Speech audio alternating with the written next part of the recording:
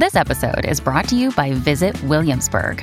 In Williamsburg, Virginia, there's never too much of a good thing. Whether you're a foodie, a golfer, a history buff, a shopaholic, an outdoor enthusiast, or a thrill seeker, you'll find what you came for here and more. So ask yourself, what is it you want? Discover Williamsburg and plan your trip at visitwilliamsburg.com. This episode is brought to you by Shopify. Do you have a point of sale system you can trust, or is it a real POS? You need Shopify for retail. From accepting payments to managing inventory, Shopify POS has everything you need to sell in person. Go to shopify.com/system, all lowercase, to take your retail business to the next level today. That's shopify.com/system.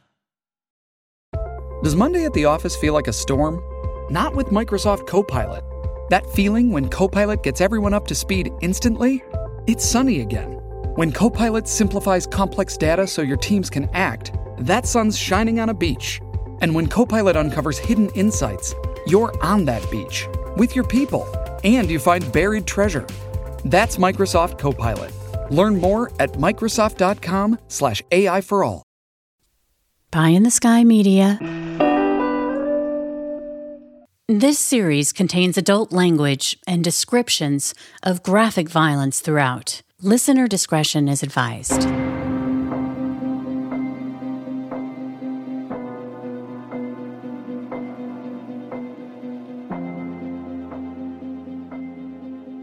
Three, two, one. Happy spring break, Murder Chronicles Nation. I hope that you're not going too crazy with your kids at home and get them into a camp, or just loosen up on your screen restrictions and let them veg out for a few hours and listen to our show. We're not, speak for yourself, we're not on spring break. You're not? It's actually snowing here in Seattle right now. Whoa. It's snowing yesterday. It's very nice in Los Angeles. It's been a long, cold, and very rainy winter here. I think we're coming out of it. It's very windy today and a little cold, but sunny. At least there's no rain. And my kids are on spring break, day one, and they're driving me fucking bananas. But that's how it goes, I guess. That's how it rolls. Yes. How was your week? You doing all right? Doing good. Yeah. All right. Yeah. How about you? Yeah. You know, a lot of plates in the air, a lot of irons in the fire, as it were. So I appreciate and look forward to this kind of hour of an oasis that I get each week to talk to you. Oasis. I love that. And to hang out and but you know what? talk about murder. Sorry, I'll take the compliment. Yes. The oasis. I'm going to take that as a win. Good. And but I know I love having a million plates in the air, and I know you do too. So yeah, it's, you know, it's just, I gotta find my zen. You know, I not that I'm generally a large proponent of you know, Eastern philosophy, but I read this thing once that Buddhist monks appreciate uncertainty to the point where it's like a state of ecstasy for them, because that means that anything at all is possible, including the best possible things that there are. You know, I love that. Yeah, it's really, really difficult for me to lean into that and to adopt that perception. But I'm trying because there's a lot of uncertainty in my life right now. And I'm just trying to. Well, why is it difficult for you to do that? I mean, it's just a nice thing to think about, isn't it? I mean, yeah, it's, and I find it difficult from a perspective of a husband and a father. Right. And about and being a provider and all that, you know, when things are in flux like this, like, you know, there hasn't been a day since my kids were born that I haven't worried about providing for them. Like, not 1 second that has gone by, you know, even when I'm flush, especially when I'm broke, but I'm always, I don't know, I'm difficult. It's hard for me to relax into the good times, you know. Because I know it's I think that, I mean, yeah. I don't know. I don't want to just say it's a male thing, because I feel that same way, but I can see my husband feels that pressure too. And I feel different pressures, but I do feel that also, but I get it. I mean, it's tough. Yeah. you know? Yeah. So it feels like it sounds like it feels like kind of fluffy cotton candy to be thinking about Zen when you're like, hey, I Yeah. gotta provide.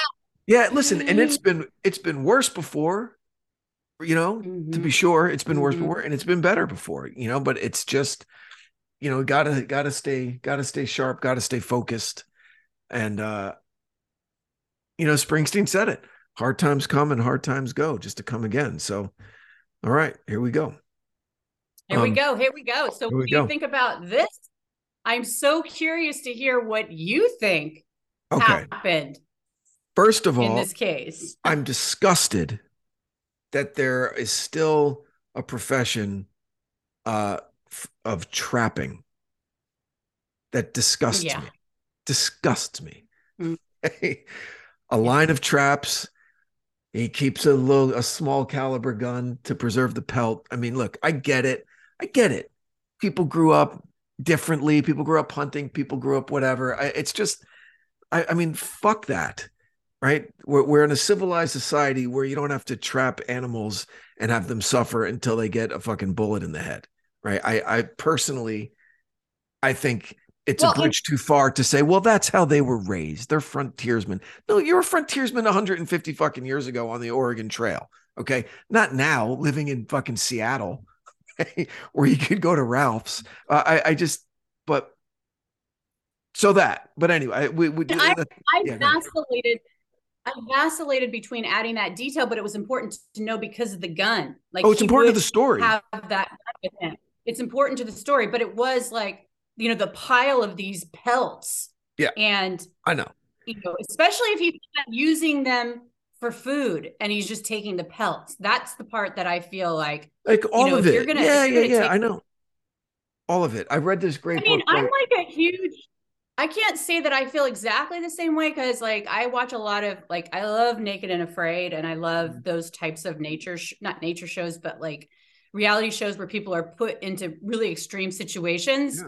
And like when they are able to hunt in the most rudimentary fashion, like with a bow and stuff, and it's not like some AK-47, basically taking down Bambi. Like, I feel like, and they're so grateful. You've never seen more grateful people who are like, thank you so much for your sacrifice to the animal. And like they are eating every single last bit, making shoes out of the, right. I get it, Carolyn. I get it. But also, but there is a very obvious distinction to be made that is, for all intents and purposes, faked for entertainment. I'm not saying that what they're doing is fake. What I'm saying is, at any time they can say, I'm out, take me back to civilization, and they're eating ice cream and craft service in 10 minutes. So and that's what makes it so amazing when they don't do that. That is what I love. Actually, because there's a payday at the end. That's the line that I absolutely say all the time, because one of these characters was like, he was getting these eels, and every time he knew he had the skill to get these eels, and he did, and he's like, this is what I live for. And it's like, right, there's also a payday at the end for them, right? Because it's on TV. They're not doing it for nothing, No, but they have to have earned the skill set to be able to do that. Yes, absolutely. I read a great book by James Michener called Centennial, which was about basically it's like the Oregon Trail and the settling of the West and the frontier. And it's told over decades and over several different points of view and several different generations of the same bloodlines. And there was this French-Canadian trapper, Pasquinel. I never even knew how to pronounce his name. And you learn all about all the dirty details, how difficult it was, how necessary it was to survive, how, the marauding bands of Native Americans that were coming in because we were, raping their land and over hunting and over trapping, and which we fucking do because we think we deserve it. But so just reading that book and there was no point of view. If you read Michener, he doesn't, there's no judgment in his writing. It's just, this is how it was. and you're left to kind of form your own opinions. And my opinion was that I was disgusted by it. And that it still existed or still exists now. There's still people who do that. It's like bear baiting, right? For these that's right. That's like what the fuck? Yeah, it's just so fucking ridiculous. But anyway, so that my personal opinion on trapping, notwithstanding, I don't know what happened, but I know that I was riveted by them trying to find out what happened from a 2.5-year-old. Right. And these utterances that people that writing down, and then the clinical psychologist trying to put pieces together and stuff. That was very, very well structured and well researched and well written by you. So that was super cool. But so Mommy in the Trees is terrifying, mm-hmm. That was really strange. But the first thing that jumped out to me was it reminded me of a guy that I know. The guy who found the body, who was there to let his dog kind of run around, right? And the dog like goes out running about it, and the dog finds something. He goes, "Is that a deer carcass? Is that a truck? Something's fucking weird. I'm getting out of here." And he retraced his steps, okay, right, and got in and took off. I used to work with a guy, and we were going on a camping vacation to Joshua Tree, which is a very, very popular national park, and you can camp there, and it's gorgeous. And he's this fucking guy. He goes, "Oh, I go to Joshua Tree." He goes, "Don't use garbage cans out there. Don't leave anything behind. Take all your trash with you." And I went, "What the fuck are you talking about?" He goes, "Dude, you don't know how many times a body shows up in the desert, and the cops have no leads, and they just go through the nearest trash can and pull a fingerprint off a soda can. Next thing you know, boom, you're in jail for murder." Well, what the fuck are you talking about, dude? Wow. That's brings a new level to, hey, how you doing? Being really super uber fucking careful. But now every time I go somewhere, that's on my mind. I'm like, okay, great. It's that Sherlock Holmes thing. Every time you go somewhere, you leave something behind and you take something with you, even if you don't know it, right? And I'm like, did I leave prints? Because somebody's probably watching you do this, and they're like, "Hey, it's so great. Brandon's environmental." It's like, no, he just doesn't want to leave his DNA behind. They're not. I'm not getting railroaded on some trumped up fucking murder charge. Fuck off. Yeah, it was crazy. It was crazy to think about it. But that's what I was thinking about this guy. And so I like this detective that you were speaking to. He has a conclusion, like, in his mind. He thinks he knows what happened. Which is fine. Yeah. So and what I liked about it also is that you kind of buried the lead about Reamer being a domestic abuser. Right? Like, I didn't really get that until about halfway through the episode, where they were in this really violent relationship, back and forth, and there were threats made and all that. But so finding the kid roaming around in a Kmart, sorry, it was Kmart, right? Kmart, that was the Walmart of the 80s. Yeah, the Walmart of the 80s. So how do you think she got there? Yeah. I know you came to a conclusion at the end. Not a conclusion, but you offered some theories. How do you think she got to the Walmart? Kmart. The thing is that every time I think of it, then there's something that makes me think, well, wait a second. Wait. So I don't know, but I feel like I'm leaning toward.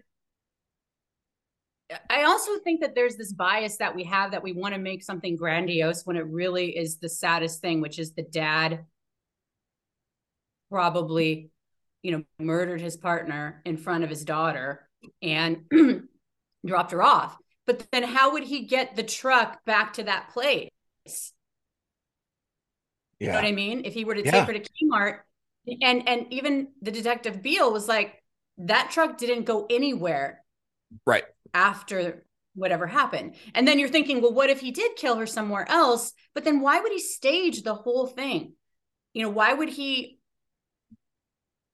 then go a quarter of a mile away. And then like, so I don't know. That's what's so maddening about it, where it's like, you know, the statistically, if we're statistically speaking, he would have done it. He would have killed her, you know? Yeah. But there's just too many like weird, and then the other double homicide, and then the circumstantial evidence. That's where my, you're like, Brandon's putting his hand up. Whoa. That's where my mind goes. Because I know detectives, police don't like coincidences. But we'll get to that in a second. So, well, we can get to it now, I guess. So what Carolyn's talking about here is the possibility of a serial killer that was on the loose. Hold on, I have to close the door. Frankie, turn that down. What Carolyn's talking about is the possibility that a serial killer was on the loose and was responsible for not only this double homicide, but for a double homicide from 4 months earlier, from in the summer. And the evidence pointing to that, I think, is pretty strong, especially the fucking tube sock, right? I rocked tube socks in the 80s. I mean, I had some that went above the knee when I was 12. Oh my gosh, you're a real high achiever. Oh my goodness. Absolutely. Oh, hell yes. You know I did too. I did, like my roller skating. Yeah. I mean, I saw that. I'm like, of course, it's a serial killer who loves tube socks. I mean, that would make sense. But well, because I mean, to your point, we all wore tube socks in the 80s. Everybody was wearing tube socks in the 80s. So if I'm a serial killer, I'm like, okay, I don't have to bring a weapon with me because I know how to use a sock. I'll just use the sock that they have. And 2 different medical examiners came to the same conclusion about the use of the sock, that it wasn't what killed them. It was just a tool to either keep them from moving or to drag the body, but that wasn't the right. So that's an MO. That's a modus operandi for a killer that you can start to make a profile based off of that, right? Like, here we go. And also, fuck this guy shot someone's dog. I mean, you gotta kill the dog. You don't have to kill the dog. More Murder Chronicles after the break.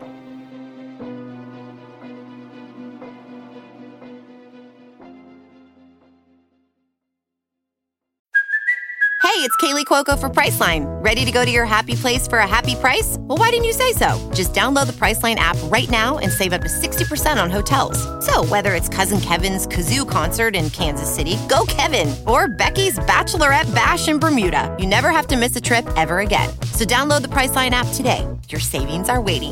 Go to your happy place for a happy price. Go to your happy price, Priceline. You know, you're right. He didn't have to. It's an interesting. I had a interesting interview with an FBI agent once who kind of explained this to me, and it made sense. There's 2 things. There's the MO, modus operandi, and then there's ritual. And the modus operandi is something that's kind of flexible, where you don't have to do it during whatever crime you're committing. What do you mean? But ritual is something you have to do. It's like they feel like they have to do it. It's a part of them getting off, right?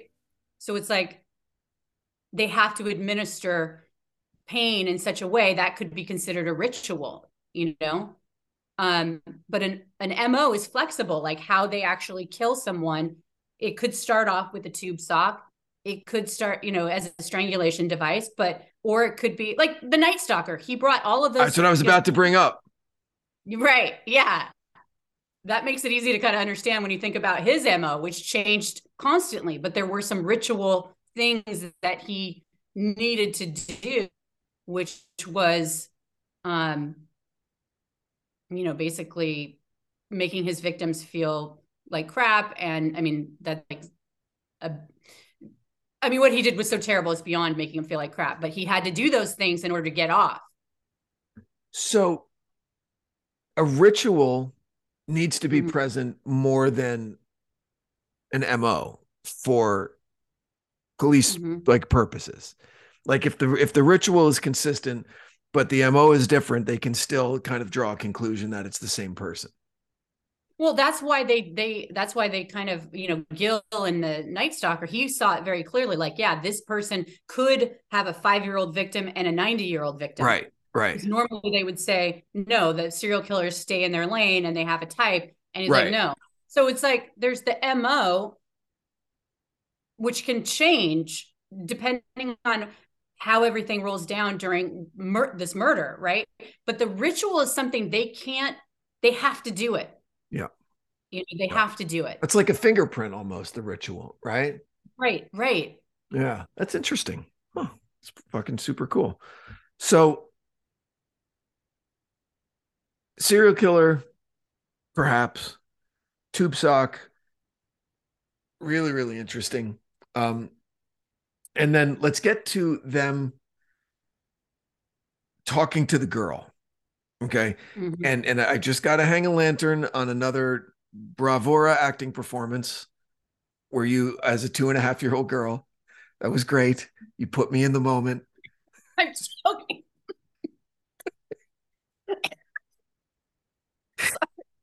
I can never. Glad that my choking is causing you to breathe. Okay. What's your Buddhist thing? I don't remember. Right. Breathe. Okay. Yeah. Bravo. That was great. Thank you. And I don't even like thinking about what this girl actually witnessed, Mm-hmm.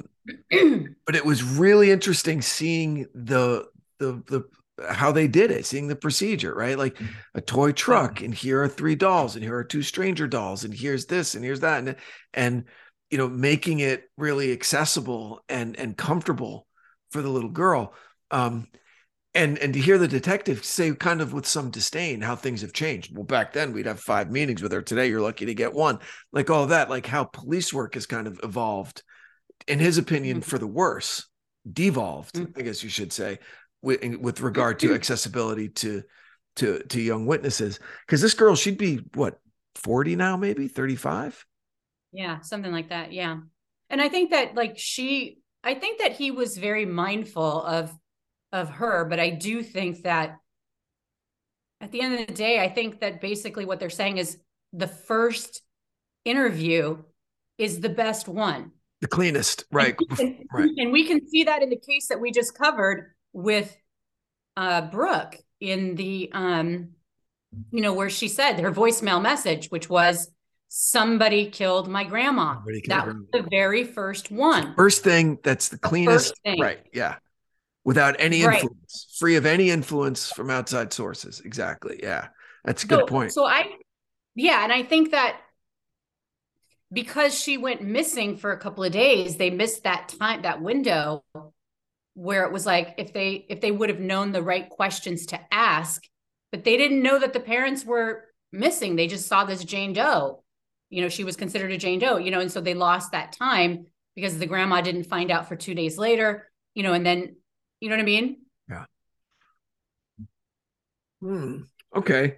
So the recounting of the events from Crystal was harrowing and was tough to hear, and I can imagine even harder for the detectives, because it's got to be emotionally difficult to hear a 2.5-year-old girl having to tell the story, but then also from a police work kind of point of view, from a clinical point of view, to try and put the pieces together and see what's true and what's not, and try and decipher the mind of a 2.5-year-old that's obviously traumatized. That had to be incredibly difficult.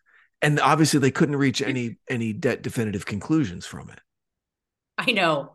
I mean, how frustrating, I believe that she was there. There's no doubt in my mind that Crystal witnessed, because that was because she kept taking the clothes off, correct? She knew that. Yeah. And just like the blood is on the windowsill. And then they said that when they were going through the truck, there was blood. How would she know that? Yeah. If she wasn't there? Now, I agree. Yeah. I mean, I feel like, but then it's like, how did she get there? How did she get to the Kmart? You know what I mean? I have a theory. I can't. That's what I've been waiting to hear. What is it? What do you think? I'll tell you in a second. because I haven't gotten to my favorite part yet. Okay. Okay. My favorite part of this. Wait, let me just get to your point. The 40 pages was really, really, really difficult to hear. And I just kept imagining one of my kids being in that position, and it's heartbreaking. Whatever happened to her was so traumatic. And then having to relive it in these interviews, and when she was like hiding in the back of the car, I mean, it's just like it's heartbreaking. So yes, I just hope that she was young enough that she's forgotten about it by now. I think she had. Good. It doesn't really cement in her brain, because my daughter was really, really sick when she was 2 years old and had to go through a bunch of awful tests where I was like, had to hold her down for like blood work and stuff. And she doesn't remember any of it. And it was so incredibly traumatic for me. Like, I remember every fucking second of it. Right. Yeah. And she's like, no, I don't remember being here, Daddy. Like all that. I'm like, so happy. So hopefully she was young enough where it didn't anchor really into her brain. But so my favorite part, what do you think my favorite part was?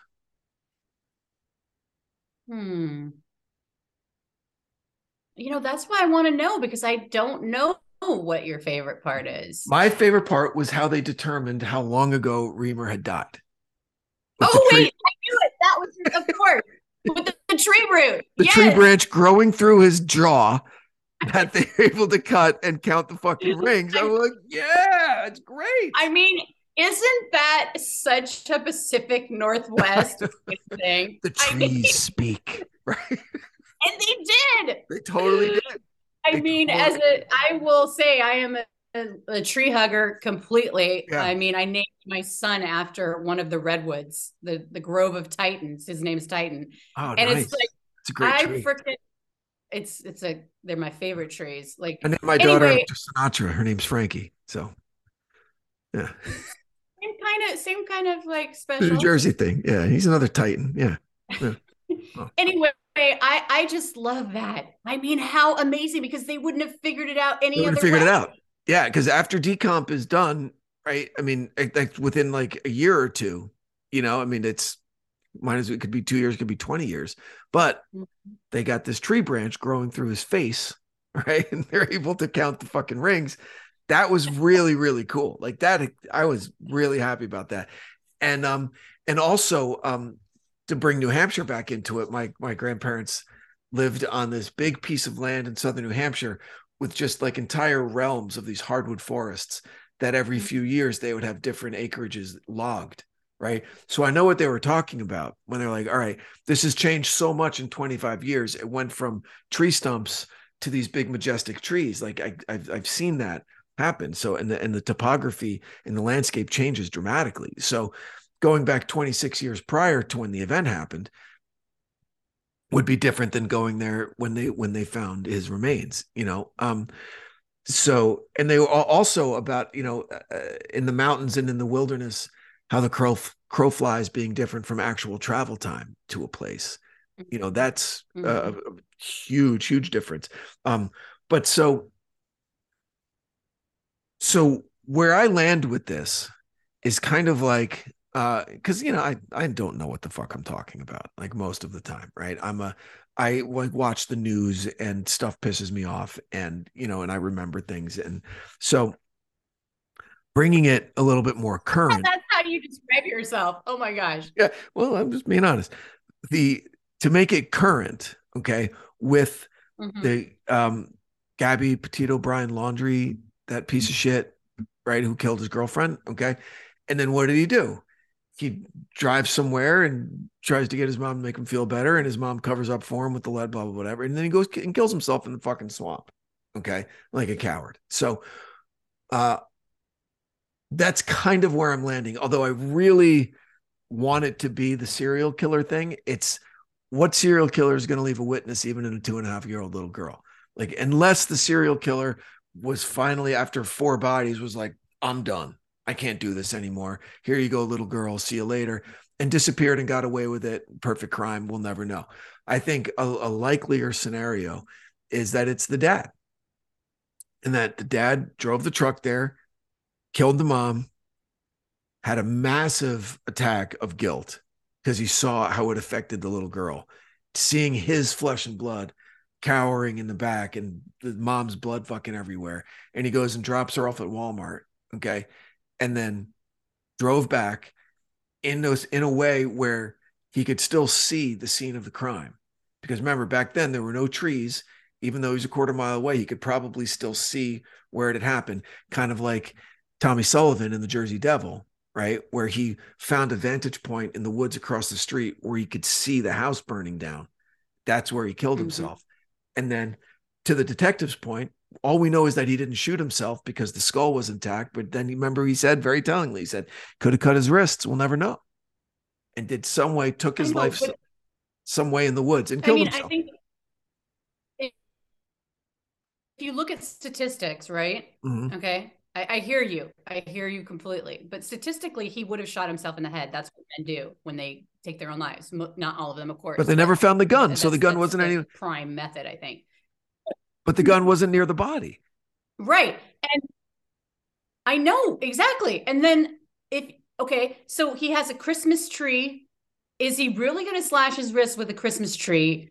Those are kind of weird looking things. Like it wouldn't be easy. It would literally tear into I just don't buy that. Well, where's the gun? If he would have done that, it would have just been like. Have you ever cut down a Christmas tree in the wild? With a saw specifically? Yes, I have. All right. It's with a saw specifically. Yeah, they have, don't get out of here. No. With a saw that's made to cut. Yes, they have Christmas tree farms where rips you go. right through it. It rips right through it. So if he is skilled with that saw, he can just go one slice and his wrist is open to the bone with one slice with that saw. So I'm saying he could do it and he's obviously knew what he was doing. This guy just liked killing things, trapping animals, killing fucking trees. This guy's the worst. But and then so that if I don't see a third option, right? You could make a case for the serial killer option, and then he just got away with it and stopped doing it. Okay. Which sucks. Or you could make a case for it being the husband or for being the dad who did it and then committed suicide. How else would his body be there? Unless the serial killer, for whatever reason, had two drop sites really, really close together at the same time. Unless the husband was able to get away and he caught up with him there and overcame him and fucking killed him there. Who knows? Maybe that, there's options, but I think that the dad did it, the boyfriend. Yeah, I don't know. I mean, what about the strangers that she talked about that were not prompted? And what about what if he ran away? What if Mike ran away? That happened and then Mike ran away and then the guy chased him. Right. But so then is that the serial killer avenue that you're driving down right now? That's a serial. I'm just trying to make it make sense. I just don't. What if he was taking the Christmas tree saw and why would he take that with him? If you were going to go and ponder what you've done, right, and sit by a stump, why would you walk that distance to do it? I would feel like you would just sit right down and be like, wow, what did I do? I just don't. Yeah, I know it's a mystery. It's a mystery, but I don't place a lot of emphasis on a 2.5-year-old talking about strangers that may or may not have been there and at a traumatic time. I'm not sure. Right. No, agreed. I totally agree. Yeah. It could be maybe she'd never seen her daddy look like that and thought he was a different person for a second because he had this rage on his face. Who knows? It could be a lot of different examples of that or possibilities for that. But yeah, the distance between where the bodies were found is definitely no clue, right? It's a mind bender, and we'll never know because 26 years. But what was really creepy was that because it took so long to find Reamer, that there was that fear he could come back at any time and just wreak the havoc that he would. That's fucked up. I know, right? To live like that in fear for so long when you had no reason to be. Yeah, that's sad. I know. Ugh. I know. Ugh. And that's some real fear. That is no shit. That is real fear, especially, because because she was dead. So, he's a murderer. You have it in your head, and he might want to tie up loose ends, or he might want to whatever. I mean, that's just, man. So where does the case stand now? It's a cold case? It's still open? It's a cold case. It's still open. Like the one in Pierce County. I mean, I don't know what's happening with that, but they had to do a lot of stuff with his DNA because I guess Mike Reamer, the bones were so old, and the way that they didn't have all of them, and they had to get his DNA first, but his dad had already died. Right. And so they didn't have a sample. So they had to go through a lot just to get, I think they used his teeth, and then they're like, okay, we need a sample. Anyway, I just feel like it wasn't clear cut at all as far as the DNA, and maybe they have more stuff to test. But a lot of the witnesses are I know her family, her sister and her mother, I know they're still alive, and obviously Crystal. But a lot of the witnesses, it's the older the case goes, the more. So where's Crystal now? What happened to Crystal? Who raised her? The sister? I think the grandma raised her, and she's an adult now, and he said she doesn't want to have anything to do with the case, which I completely understand. Doesn't she know that we're doing a podcast? I'm sure she would make sure not to listen. This is like the most traumatic thing. We're looking at this, and I know you feel the same way. We're just of course, but I'm saying like to what I was saying earlier, she would probably listen to this just as an interested observer, not remembering. Oh yeah, I remember being 2.5 and going through those 5 sessions with the clinical psychologist. She wouldn't remember it. I listen. It's not that she would find it interesting because it's about her fucking mother and father being dead. So I was, half joking when I said she'd be an interested observer. But the point was that she wouldn't remember it. She wouldn't be listening to it and reminisce about that time in her life. I hope anyway. But no, she wouldn't. Obviously, I just hope that is able to live a good, happy life despite this. That's how I felt too. Yeah. Especially after listening to what she said and it's in there somewhere, Brandon. You never I believe, unfortunately, trauma that children go through, it sticks with them. So does the good stuff, though. So does the good stuff, absolutely. Yeah.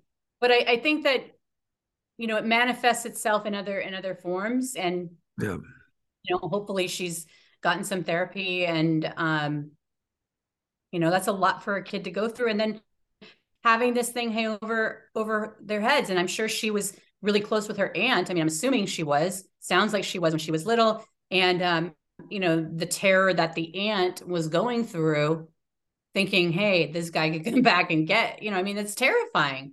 Yeah. And she's the living witness, so I think that there's lots there.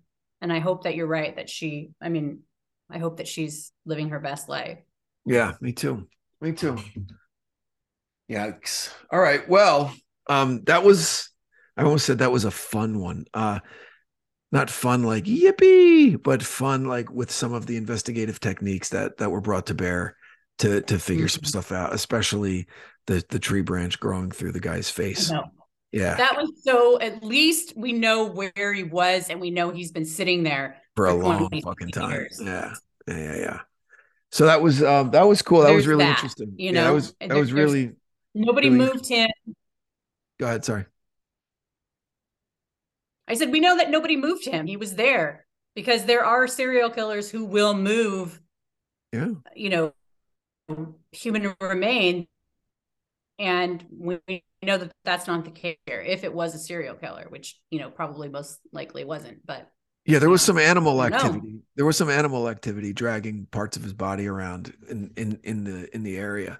But we know that his face was right there for 25, 26 years. Count the rings. It's fucking so cool. Count those rings. I know. Wow. All right. Well, hey, great job. That was great. The episode is out now. If you haven't listened to it, go check it out. Episode 28, Mommy's in the Woods. Thank you, everybody, for joining us today. As always, please consider supporting the great companies that support our show. They make it possible to do what we do. Carolyn, what do you have for us next week? We'll see. Oh, so we still don't know. All right. I like when you keep us in suspense. Carolyn, anything to add this week? Nope. We absolutely appreciate your support. Thank you so much for listening, and stay tuned for what I've got cooking up for next week. All right. Thank you again for listening, Murder Chronicles Nation. Look forward to catching up with you next week. Until then, stay safe. The Murder Chronicles is a pie-in-the-sky production recorded live in the beautiful Pacific Northwest. We are produced by Brandon Morgan and myself, music by Soundstripe. For Pie in the Sky Media, I'm Carolyn Osorio, your writer and host. Thanks for listening.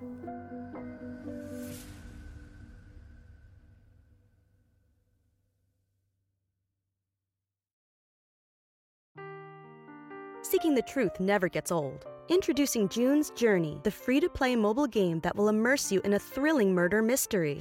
Join June Parker as she uncovers hidden objects and clues to solve her sister's death in a beautifully illustrated world set in the Roaring '20s. With new chapters added every week, the excitement never ends.